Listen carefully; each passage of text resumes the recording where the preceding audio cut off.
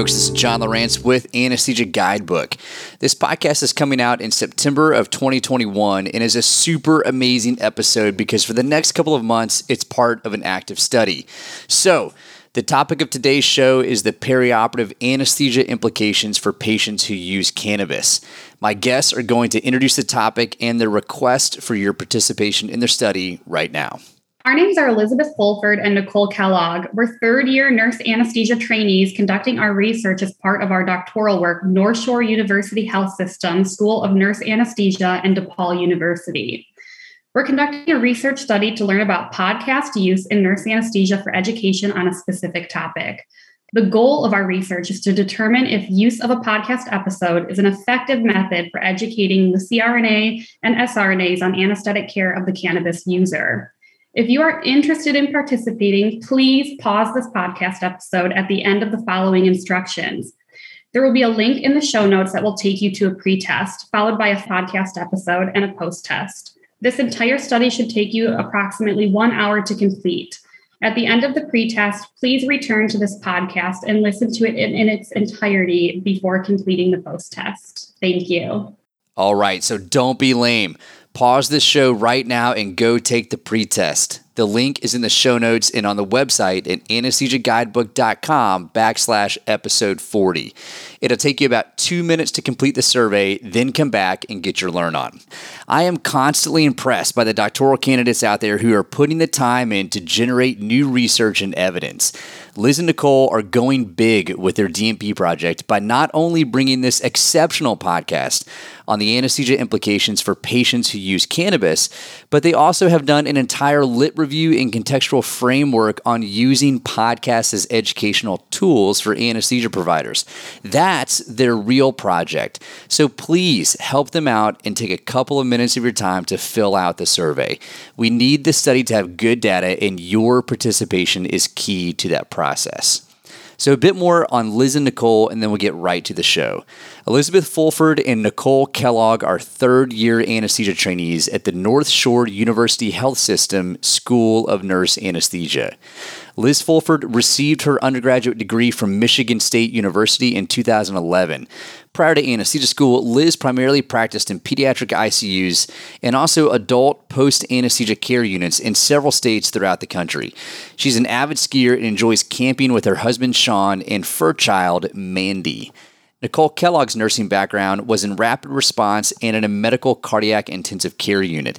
She lives in Geneva, Illinois with her husband and 2 young kids and says fulfilling her dream of becoming a CRNA would not be possible without her family. And with that, let's get to the show.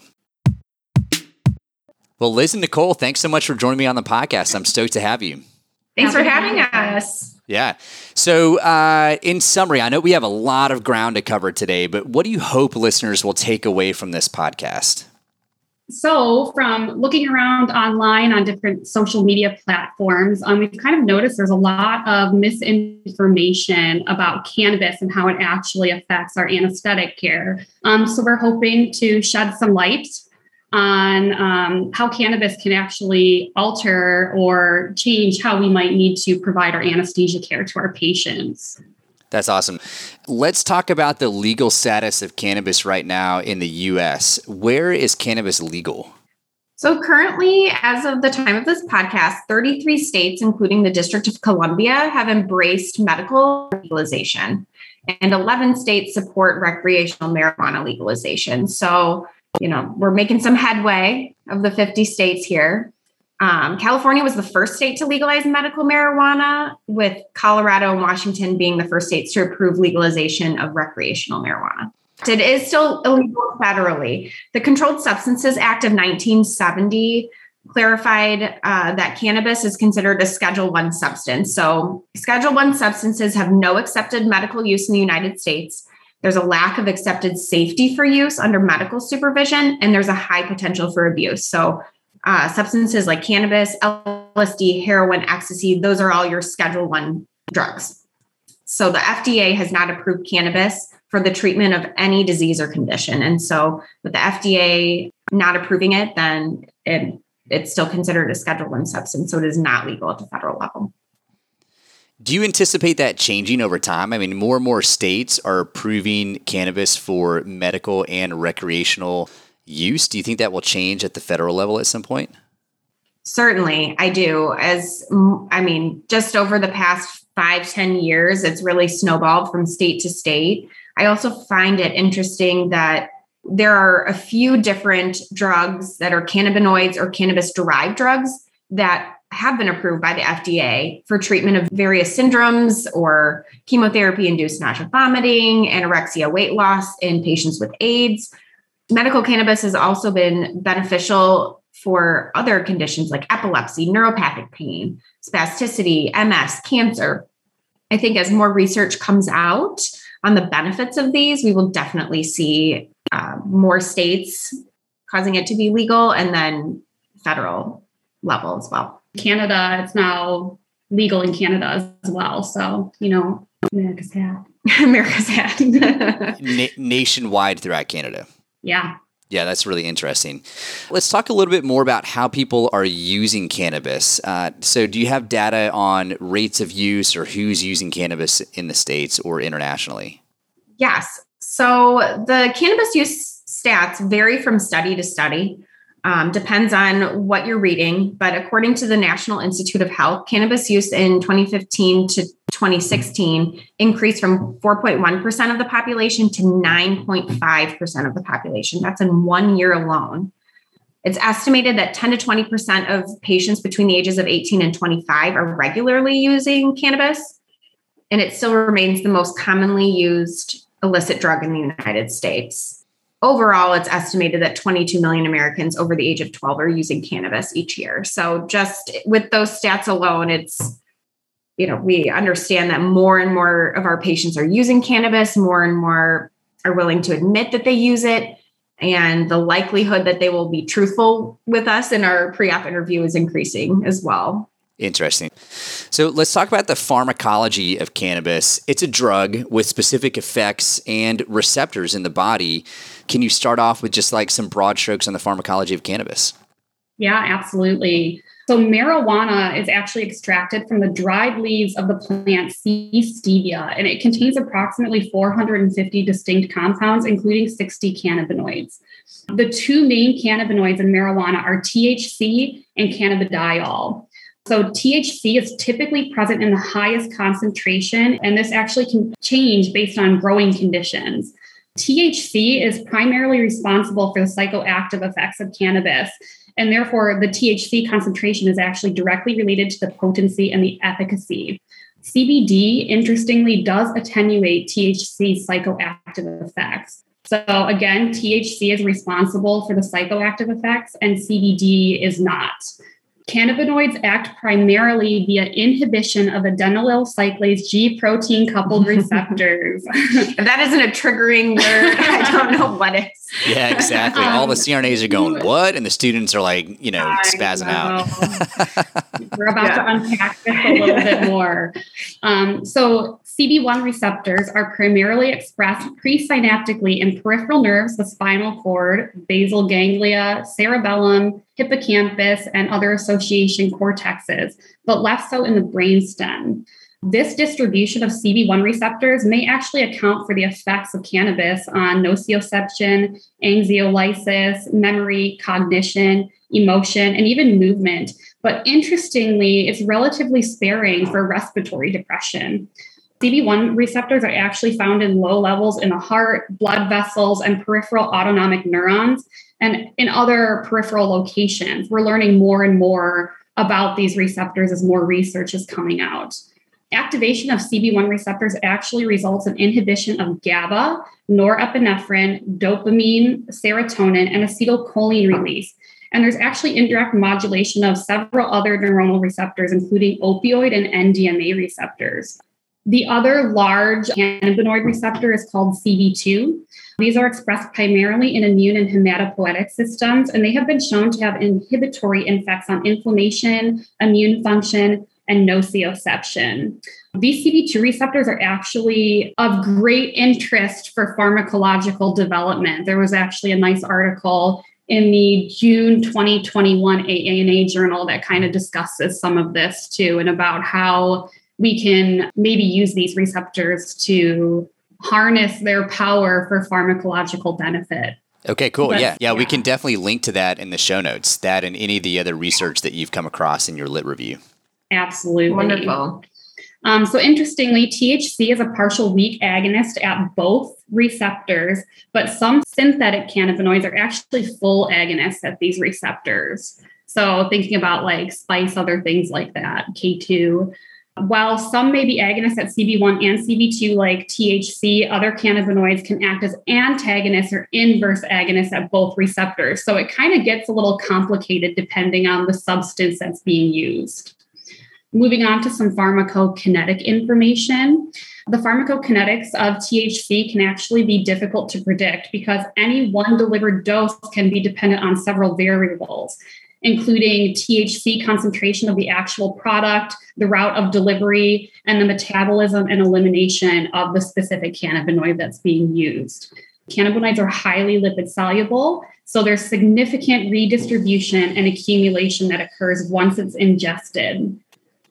There are two main routes that people tend to use cannabis. So it's inhaled or it's orally ingested. So when it is inhaled, THC and other cannabinoids are rapidly absorbed to the lungs, and there's peak effect within 15 minutes. Interestingly, the peak effect of these can occur for a persistent, dose-dependent 4 hours. With oral ingestion, it's actually much slower. So the peak is in 15 to 90 minutes, but it has a much longer duration of action, approximately 5 to 6 hours.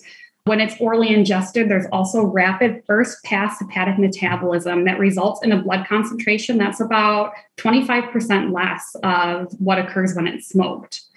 Regardless of what method is used to consume cannabis, the cognitive and psychomotor effects can actually be present for up to 24 hours.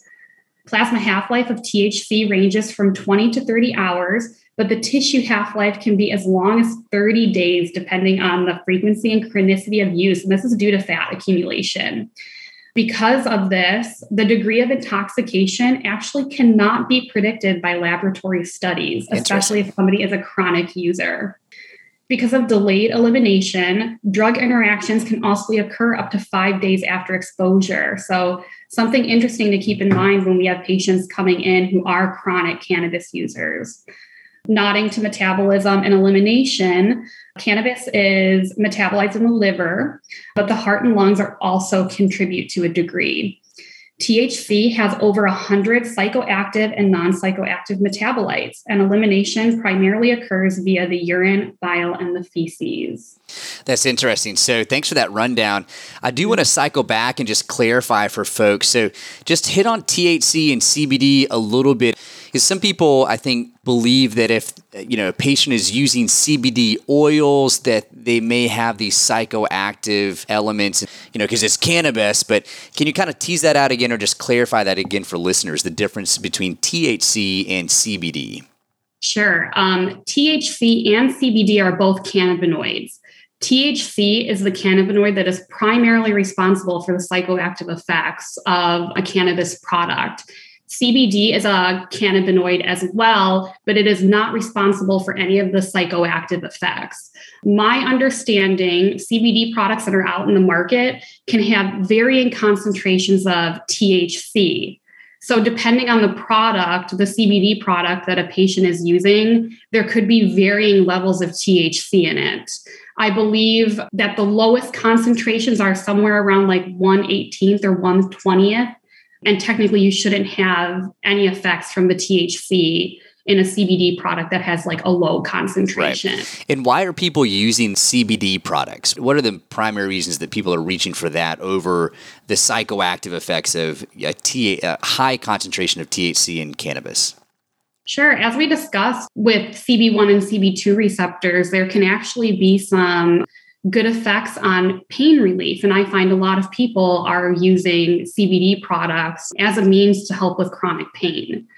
We didn't find a ton of research on this right now. Most of the articles that we found kind of began around like 2018. And I believe some of this is because it's still a Schedule I substance. Mm-hmm. So I think the more that marijuana starts to become legalized, we are going to see more and more research about some of these things. Even again, nodding to that AANA article, they're discussing making some drugs that actually target maybe CB2 receptors because it can help with chronic pain and things like that. Chronic pain, neuropathic pain, anxiety, sleep, and just in my own practice. That's what have been very much reported. The patients that say that they do use CBD products, it's usually for those reasons. Right. Yeah, I think that we're at a really interesting point in time with cannabis in general as more and more states end up legalizing cannabis products for medicinal use as well as recreational use. And then kind of hanging on that linchpin of like it being federally still banned. I think as these regulations begin to shift, the research and development and also like the precision of measuring concentrations of THC, whether it's strictly THC products or in CBD oils, I think all of this is going to become more advanced. Our knowledge base, I would say we've not arrived, right, in our understanding of cannabis and how it can be used for medicinal uses. And I think that, maybe by the time that the three of us are ending our anesthesia careers, 20, 30 years from now, it may be really common for people to be using cannabis products perioperatively for whether it's chronic pain or anti-anxiety or, a range of uses. So I'm an interesting part of history right now to be a part of. Yeah. Yeah. So that's one of the reasons I was stoked about your project, and I'm very interested to kind of move forward through the rest of what you've got for us today. And because I think this is going to be part of anesthesia providers' practice for a long time to come. So again, I'm stoked to be on the show with you today. So speaking of that, let's hit on some of the normal physiologic effects of cannabis. So we've talked about kind of the pharmacology of cannabis, but let's shift gears in terms of how cannabis affects different systems within the body. All right. So starting with our cardiovascular system, we understand that the CV effects are mainly mediated by CB1 receptor stimulation. This leads to activation of the sympathetic nervous system and inhibition of the parasympathetic nervous system. We know that after 30 minutes of exposure, norepinephrine levels peak and can stay elevated for up to 2 hours after cessation. And then going along with this initial tachycardia that we often observe with initial use of cannabis, various clinical studies have shown that this may be mediated by adrenal release of epinephrine on your beta receptors, and then that parasympathetic inhibition. We know this also because studies have shown that pretreatment with propranolol effectively blocks this increase in heart rate. So if you were to take propranolol, use cannabis, it would block that expected increase in your heart rate. There's also a dose-dependent increase in systolic blood pressure and heart rate in naive cannabis users immediately after they start to smoke. Once THC reaches its peak plasma concentration, there may be as much as a 20 to 100% increase in your systolic blood pressure. And this can last up to an hour after you stop smoking. Within the first hour of smoking, there's a 5-fold increased risk of MI. And after that first hour, the risk rapidly decreases. So, this is important to remember later when you have that patient who comes in and said, I smoked before I came in.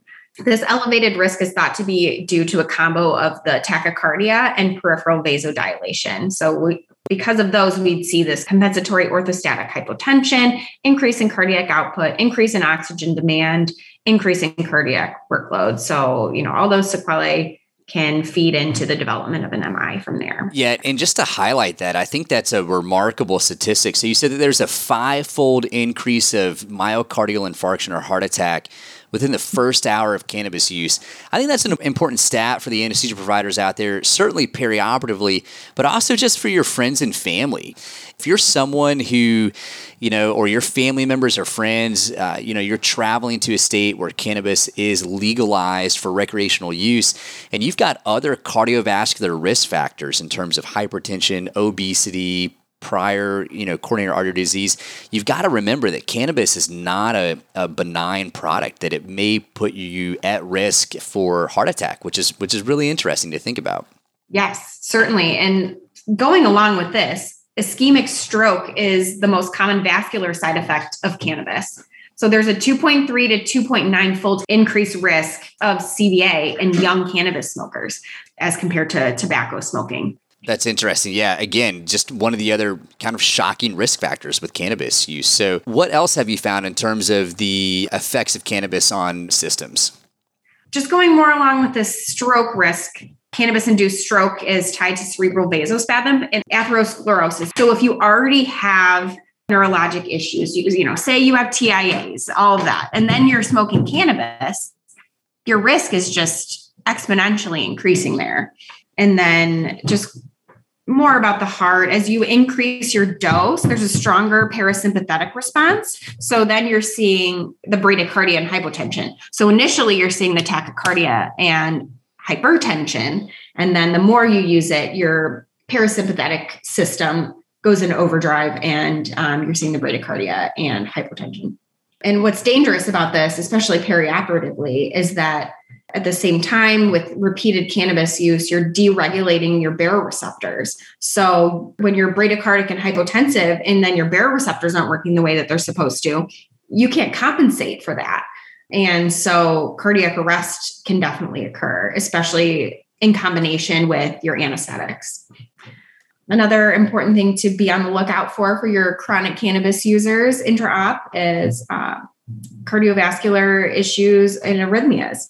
It's been linked to the development of AFib, which is the most common arrhythmia associated with cannabis, atrial flutter, sinus bradycardia, AV block. Males between the ages of 45 and 64 have been identified to be at a higher risk of these arrhythmias. So this is a bit of a rundown on the cardiovascular risk factors. I mean, how does this shape our decision-making around managing these patients perioperatively? So thinking about our surgical stress response, our baseline surgical stress response, we know that causes sympathetic nervous system stimulation. So if you have a patient who is a chronic cannabis user, or if they've used it recently, you can see synergistic cardiovascular effects with that surgical stress. Some research has supported canceling general and regional anesthesia for elective surgery for up to 72 hours after the last exposure to cannabis. I find that interesting. I have not seen this in my somewhat limited practice. Maybe you have. I mean, I think there would definitely be a difference between I smoked before I came in and I smoke in general. But I think as literature develops and we see more, we may see some guidelines coming out.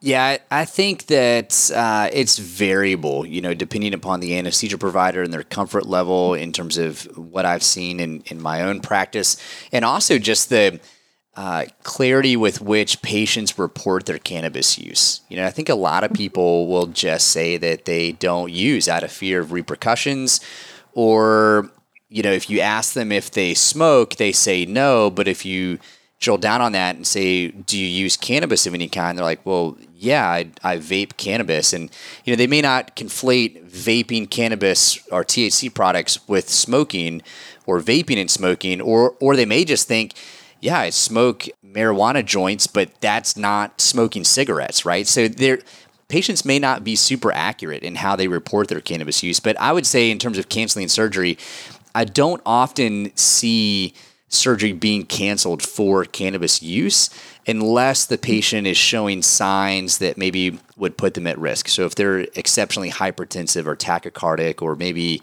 acutely intoxicated in pre-op, then those may be red flags that hit anesthesia providers and trigger, maybe we should postpone this surgery.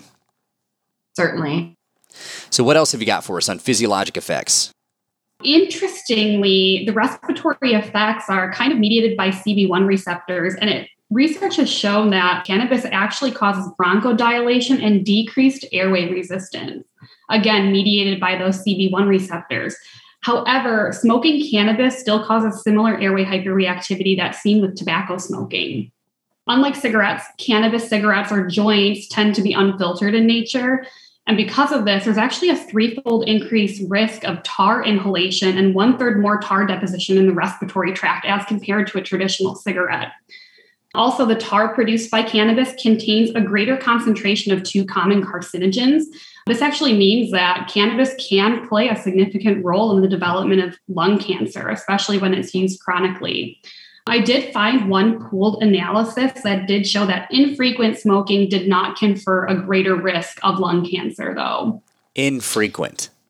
Interesting. It did not say what infrequent meant, but infrequent use does not confer a greater risk of lung cancer. Well, I do think it's interesting, just to jump in. I think there's a common misperception that smoking cannabis is not harmful. Again, if you listen to a lot of reggae music, they'll extol the benefits of ganja or marijuana as for its medicinal uses, but if you're smoking a substance, you're still smoking a substance, and it's getting into your lungs and it's damaging lung tissue in an array of ways. So I think, again, this is great information that we're able to get out to folks, that it's not a benign product, depending on how you're using it.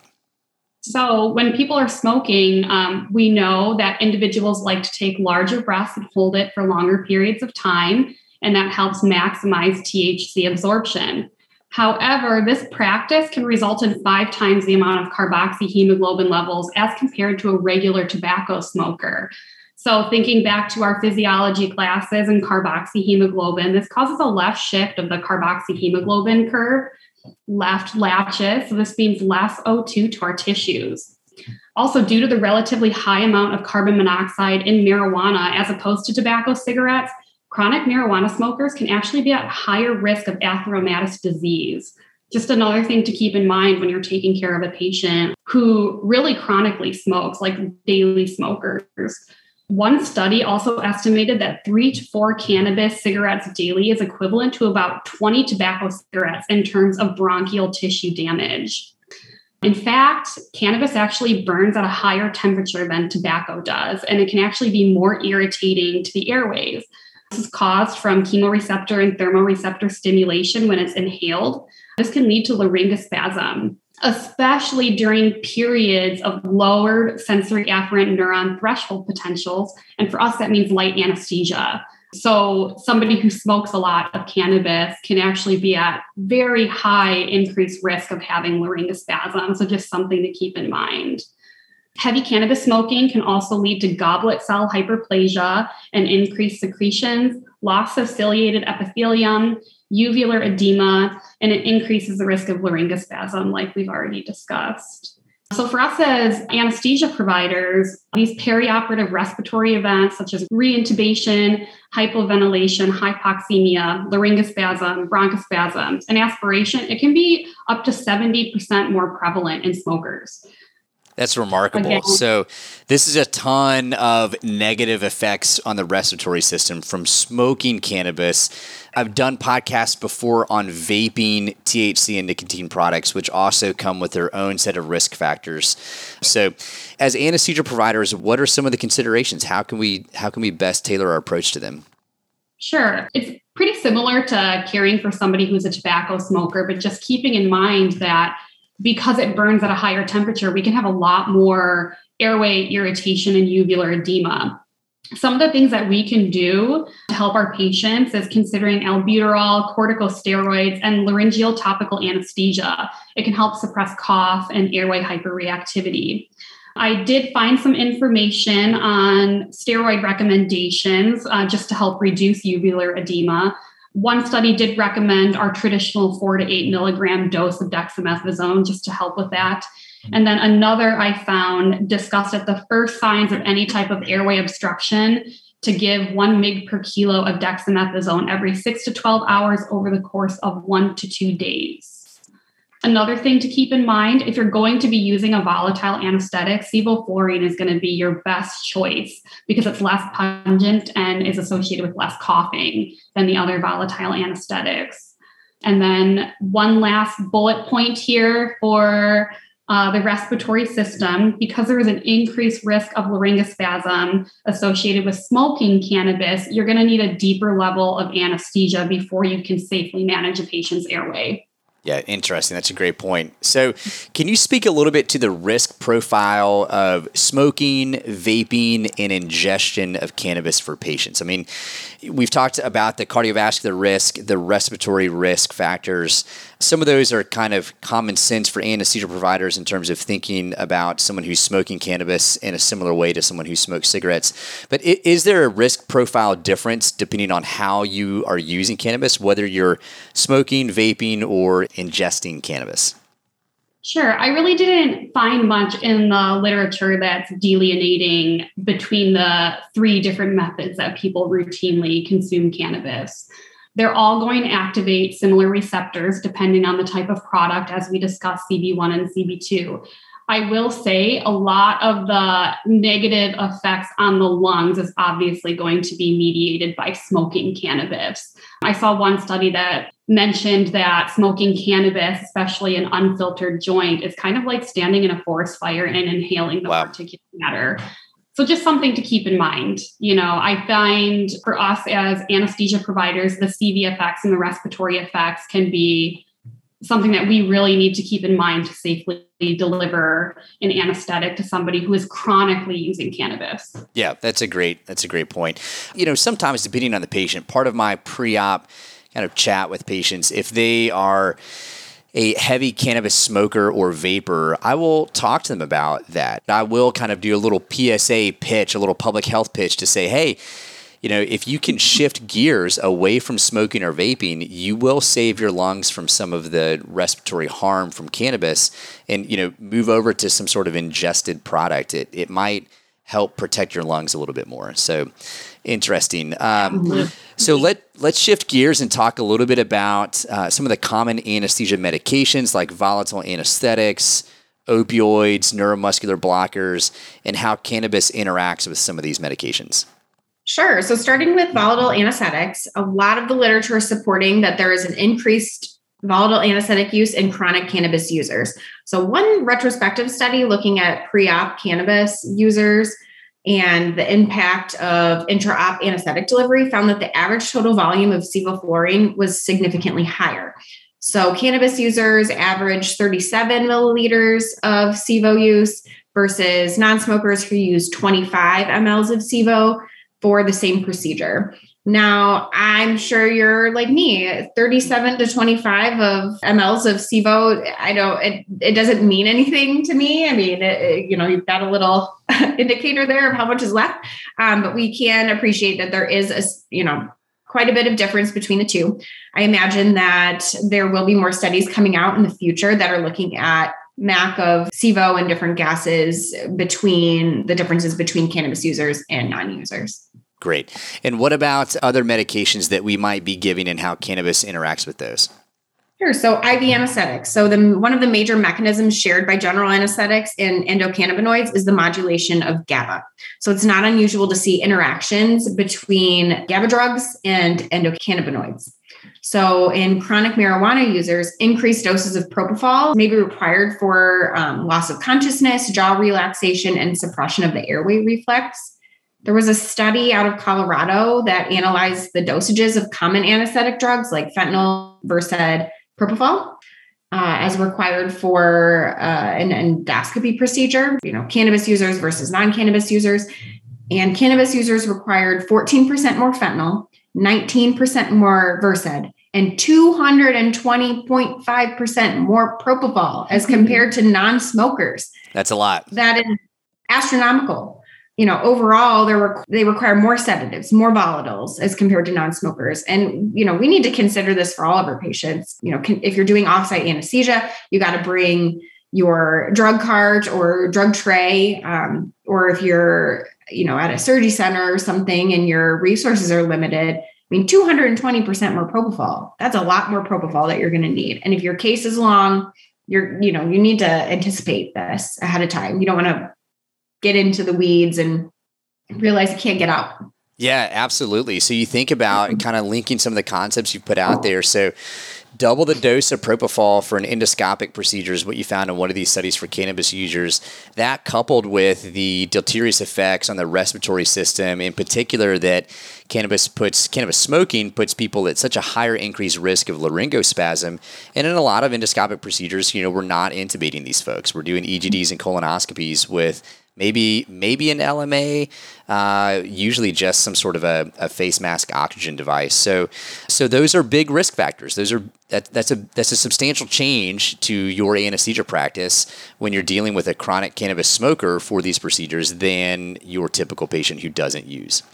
Certainly. And if you put all the pieces together too, so you're doing an EGD for a patient who's a cannabis user, so you need 220% more propofol to get them as deep as you'd like and to make sure that, they're not going to have the laryngospasm or, the respiratory effects from the endoscopy, but then 220% more propofol of an effect on your body. Like now you're dealing with other problems. So considering, Is this safe to perform this procedure on this patient?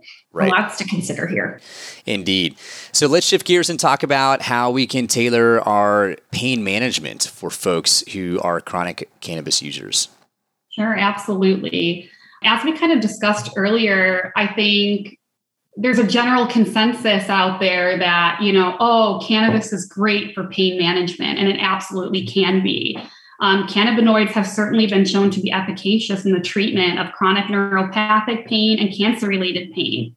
However, cannabis appears to lower the pain threshold for surgical patients in the acute pain phase, resulting in increased pain medication requirements in the postoperative period. So kind of super interesting, kind of opposite, I think, of what we are made to believe, but the literature is consistently showing this. So high-dose cannabis use is associated with increased postoperative pain, requiring additional doses of analgesics and higher postoperative pain scores as compared to non-users in the immediate postoperative period. I did find one study that showed that chronic cannabis users actually had a narcotic requirement that was twice that of the average patient of the same height and weight each day over the course of a 2-day postoperative period for the same procedure.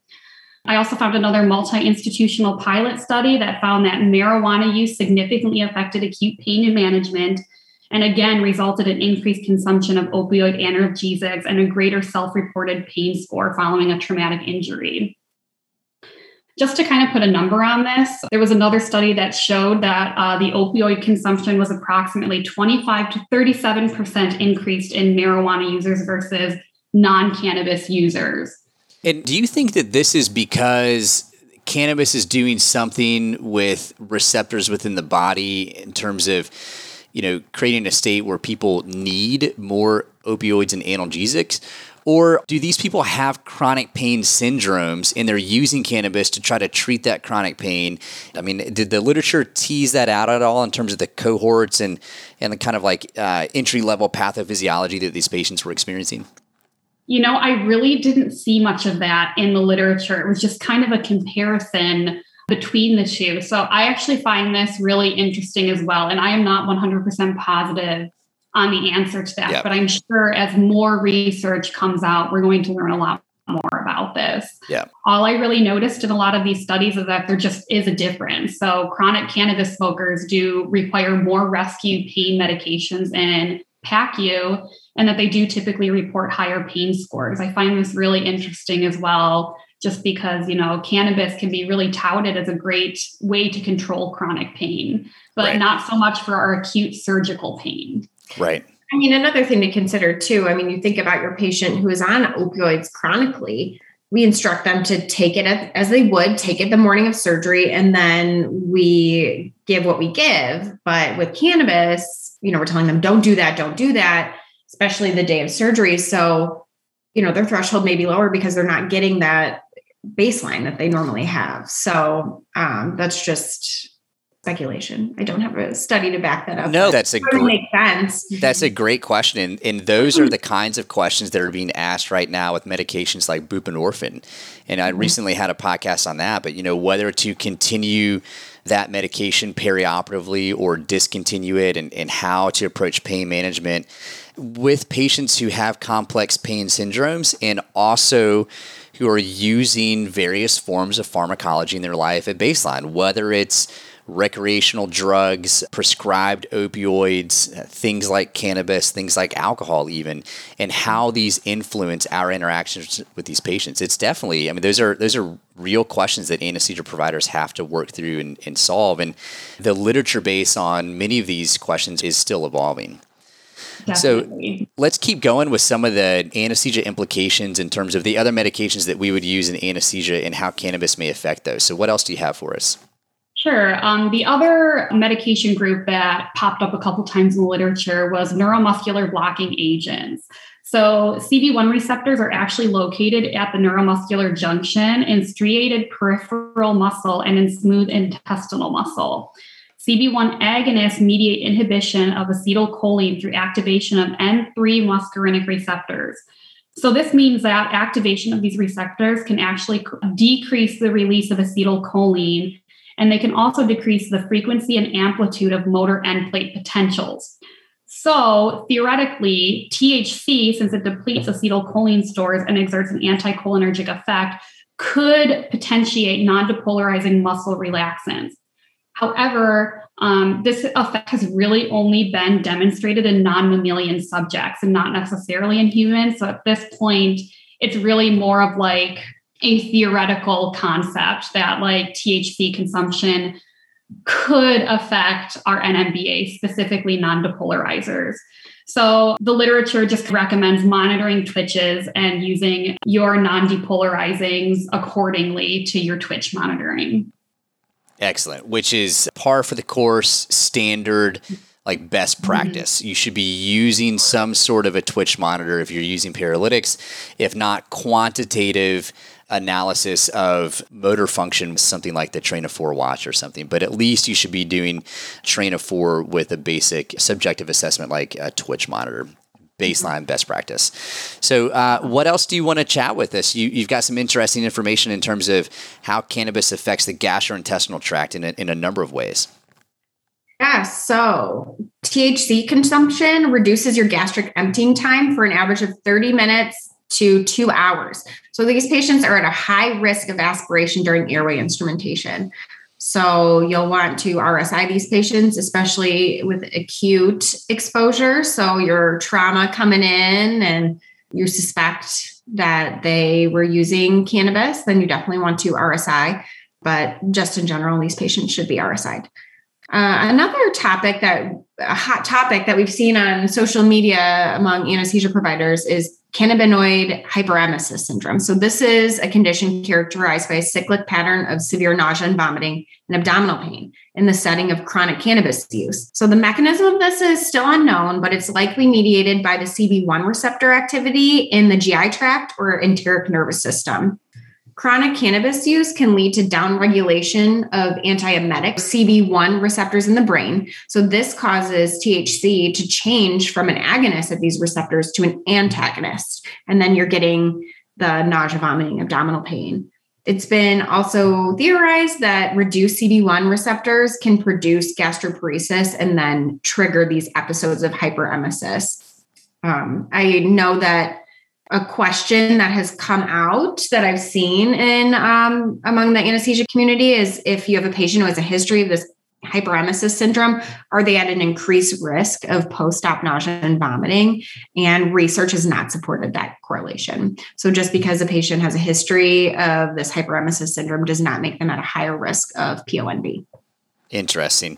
Given these effects on the gastrointestinal system, how should anesthesia providers be tailoring their practice for patients that are using cannabis? Sure. So you want to use your aspiration prophylaxis, your pre-op meds. So your H2 antagonists, your proton pump inhibitors, your non-particulate antacids at baseline. And also if you plan to do an RSI. I think that's about it. Okay, Yeah. interesting. So anything else that you want to talk about in terms of the physiologic effects of cannabis?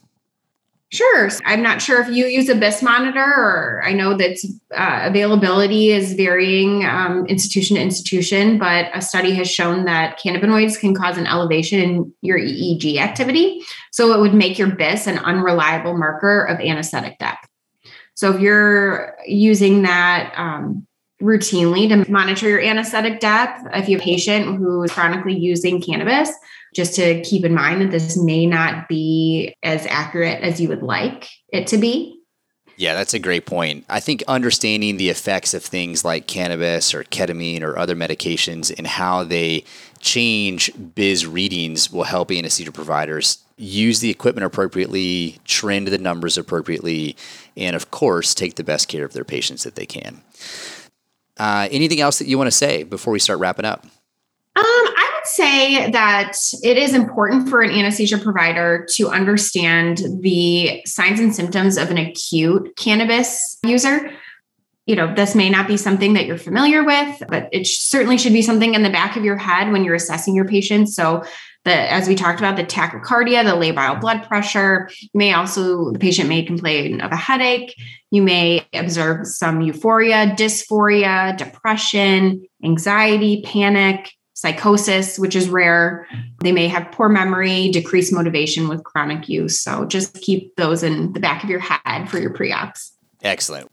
Liz and Nicole, we've covered a lot of ground, but if you were to sound off on maybe your top tips for anesthesia providers to keep in mind, what do you want them to carry with them the next time they're at work and they're in pre-op and they're working with someone who's a cannabis user? What are the things that you really want to sear in their memory in terms of how to take care of these patients and keep them safe perioperatively?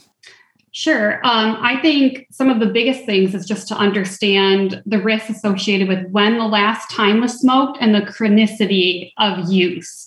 I think those are the two biggest things that can really affect our anesthetics, specifically cardiovascular wise and respiratory systems. If somebody is just like a rare user, admits to maybe some cannabis use, but it's been a while, it's probably not really going to affect your anesthetic much. But somebody who admits to smoking weekly, daily, things like that, that's when your alarm bell should really be going off. And thinking about some of the cardiovascular effects, especially, a couple of weeks ago, I had somebody come in that had smoked an hour prior to coming in. They said that they smoked in the car outside the hospital to help them relax. So again, like we discussed, 5-fold increased risk of myocardial infarction in like healthy young men within that first hour of having cannabis. So just something to keep in mind about activation of the sympathetic nervous system. And then somebody who is chronically smoking is obviously going to have more airway irritation. And again, like Nicole discussed earlier, increased anesthetic use. So again, somebody who is using cannabis products a lot, like you're going to expect to need more products to maintain an adequate level of anesthesia to safely implement an airway. So just be prepared for that. Have your toolbox ready, have what you need there and available so you can provide the safest care for your patients. And then just going along with meds, your aspiration prophylaxis and RSI. Mm-hmm. And then don't be surprised if after the procedure, somebody who's chronically using cannabis might require more rescue doses of opioids. It's not unusual. The literature is continually supporting that. That's awesome. Well, Nicole, Liz, thank you so much. I think this was packed with super useful information for anesthesia providers. I would highly encourage folks to, take the post-test. Hopefully you've already taken the pre-test and give these anesthesia providers some really good data for their study. And just want to say thank you again so much for coming on the show to share your knowledge and your passion for education for anesthesia providers. And I wish you the best wrapping up this project for your DNP degree. Thank you so much. Thanks for having us, and thanks for partnering with us on this. We wouldn't be able to do it without you. Just want to say thank you to all the listeners out there. I hope you found this podcast educational. If you have the time, please complete the survey for us. We're hoping to use the data from this procedure to actually bring light education with podcasts for cRNAs and sRNAs. There's currently no literature out there yet, so we would greatly appreciate your help in making this study robust. Yeah, that's awesome. It sounds like you are pretty motivated to continue this through to publication in terms of actually some legitimate data on the podcast used for nurse anesthetists. Absolutely. That's the hope. Yep. Help us be a part of history and be a part of history yourself on this topic by participating in our study. So, team, remember, these women are pushing the field forward with their study on the power of podcasts for educating sRNAs and cRNAs. Make their day, make my day, by taking a couple of minutes to complete the post-test for their study. I'll cycle back and let you know when their paper is published so you can check it out. Thanks so much, and I'll see you next time.